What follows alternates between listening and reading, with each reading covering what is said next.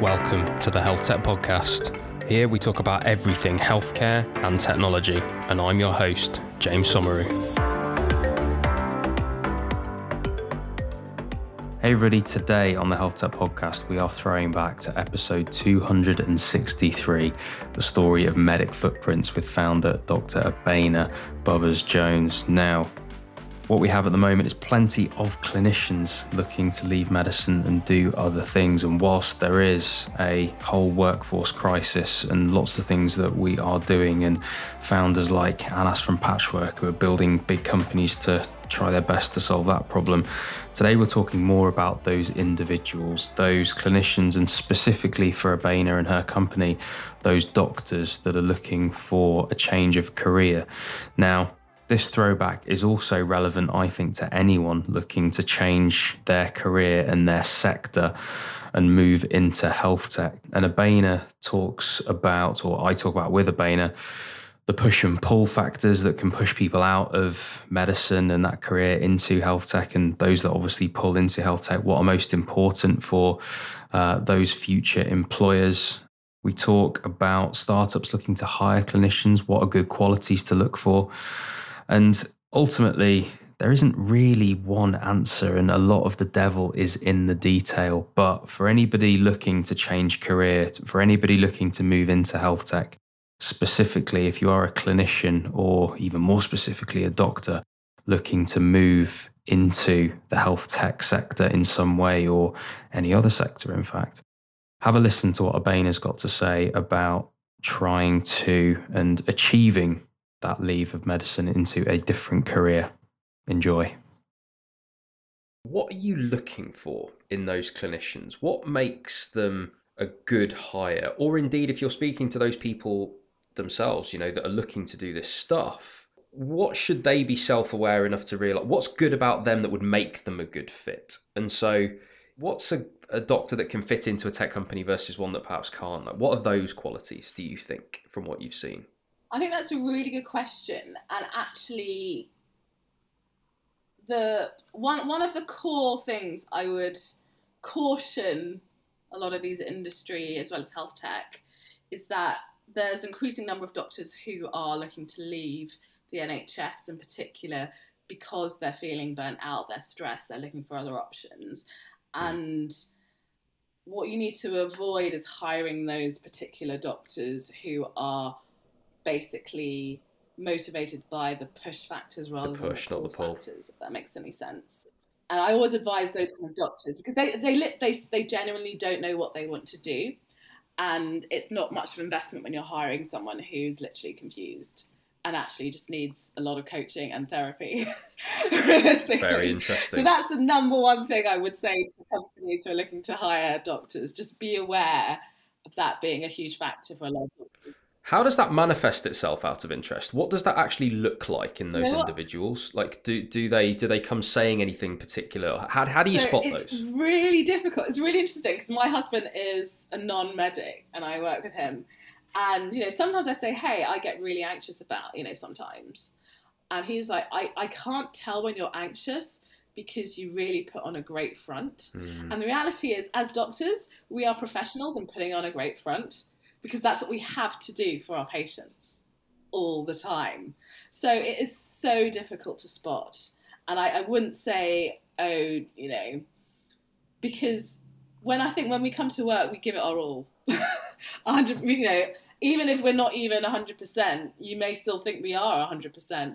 But the reality is, things may seem good for a time, and then there'll be a crisis point, and then we'll be off work. But it will be literally off work in hospital rather than off work in bed. You know what I mean? We do things really last minute.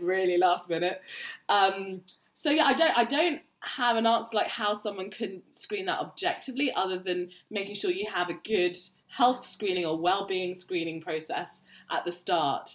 I would also make sure you ask them, why are you interested in this job? And that's one of the things that we do when we're getting people to apply for jobs. We don't get them to submit a CV as a first step on our site. We say, express your interest and specifically say why you're interested. And that actually does tell you a lot about the individual. And if they have not read the job description, or if they are looking for an easy way out, they will simply just talk about themselves without reference to the job itself. So talking about yourself is fine, but you have to refer it to why those skills are valuable to that company and what their mission and values are. So those are kind of nuanced ways you can tell. Or they're like, I'm a GP and I'm looking for other options. Sometimes people do that and it's like, big no-no.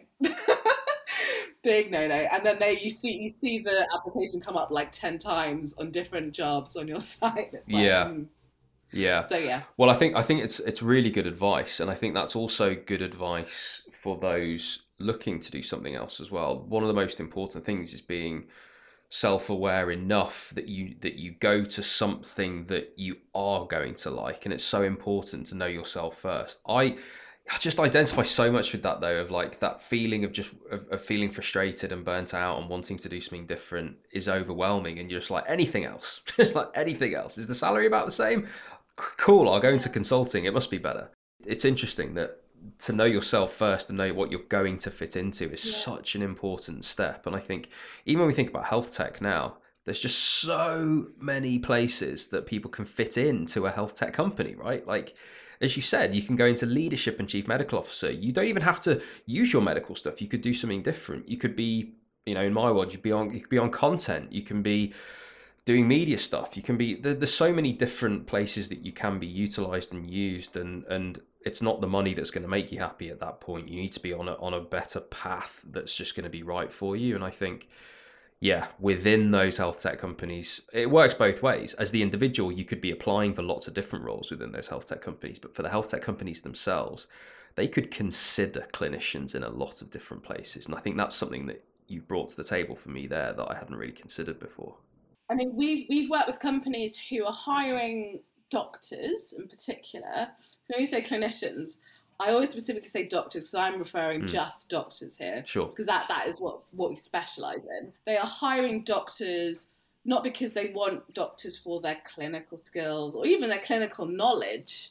It's the inherent abilities that particular individual has in order to have become and worked as a doctor that they are interested in. Like, for example, we've got a client who works with companies in the US, like really big brand companies, as a kind of innovation consultancy, and they're looking specifically for doctors. And another discussion we can have is, at what point of your career as a doctor do you decide to, say, move into industry or start doing other things? Do you have to have developed, years and years in specialty training and become a consultant, or actually is your value right at the start? And this particular company was looking at doctors in the early years, like preferably. And I asked this question on my own webinar that we do twice a week with high flying, but high level doctors in high level roles, as to when they left. And they've all left at different times, but they're all really successful. And I think it really comes down to the individual. Having a broad base of experience in medicine helps, but I know people that didn't even bother starting their foundation years and are working at like Deloitte, McKinsey. It's about those inherent qualities, that person, that actually enabled them to be successful and pass medical school. Very good point. Again, very good point. And I get asked this a lot from both sides. I get asked it from health tech companies. At what point, has someone done enough? Or at what point have they done too much? And the companies are worried, like, at what point is the best time to hire someone that's coming out of medicine? And on the reverse, I get asked by those individuals, how long should I stay in? Or should I go now? Or is it best to... But I always say it's so individual that, like, for me personally, it was, I need my 10,000 hours. I really want to get my 10,000 hours. And at that point, I feel like I've got a specialty, and like it feels that I can say I was one, and that was just very personal to me. But you're absolutely right. Like, it is so individual, and I can't correlate success to when people go, and you've got far more data than me on that. And if you can't, then absolutely it becomes a much more individual choice, and back to that self-awareness thing, doesn't it? On the thread of that topic, have you been asked by companies, should I hire a specialist or a non-specialist doctor for this company? Yes, I have. And the reality of the answer, hands held up, I don't know. I cannot speak to an individual and whether or not they'd be better as a generalist, specialist, pre-specialist training, post-specialist training, I don't know. In an N equals 1 study, it's impossible. So I've, very cautiously sat on the fence with all that. What would be your opinion? My advice would be, it really depends on what you need them to do in the role. So you have to look at the granular details of the role itself. And sometimes people just want someone who's like the face of the company, say, for example, dermatology. You want a dermatologist to be the face of the company, would put them in a CMO role. But the reality is that pool of specialists is actually relatively tiny compared to the wider pool of doctors. And if you want someone who has also got commercial experience, who's worked in health tech startups, like, you could probably count that, and a dermatologist, you probably count that those people on like 2 hands.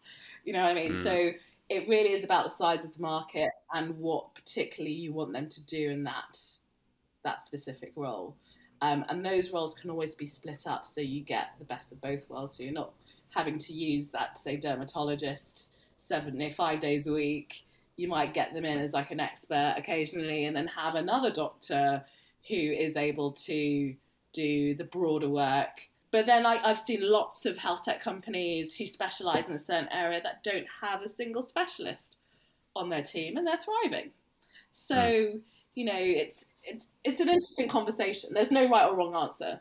But I think it's more like, especially if you're in the early stages and you don't necessarily have the budget to be, hiring a high-level consultant who is top of their game, it's not the end of the world, and you can get around that without any issues. I think it's a good answer. It's a good, sensible answer that appreciates the complexity. That realistically, you're right. If you're looking for someone in more of a leadership role or more of a ambassador role, then yes, the higher up the better makes sense as a concept. And similarly, for someone that's writing content or that kind of thing, if they're more junior, does it matter? Perhaps not. So there we go. There is no one answer to who to take. If you're a company, there is no answer of exactly when to leave when you're a clinician. If you are a clinician looking to leave, that decision is very personal. It should be very personal to you. And if you are a company, really have a look at that individual. Decide where you're bringing them in, what you're bringing them into, and match those skills and that seniority to that. That's what I really get from listening to Abeyna there. And we do hire clinicians too at Somex, and we really do listen to that sort of advice when we're thinking about doing that. If you are looking for a job in the health tech space, you can head to healthtechpigeon.com. You can get our newsletter, Health Tech Pigeon. We stick a few jobs in there every single week. We don't overwhelm you. It's 2 or 3, I think, a week. So yeah, you can grab that and see if any of those jobs are relevant to you. And if you want to learn more from Abeyna, you can listen to that full episode. That's episode 263, all about Abeyna's background and how she started the company and everything she's got going on. And as always, you can follow me on LinkedIn, and you can head to somex.co.uk to see everything that I am up to there.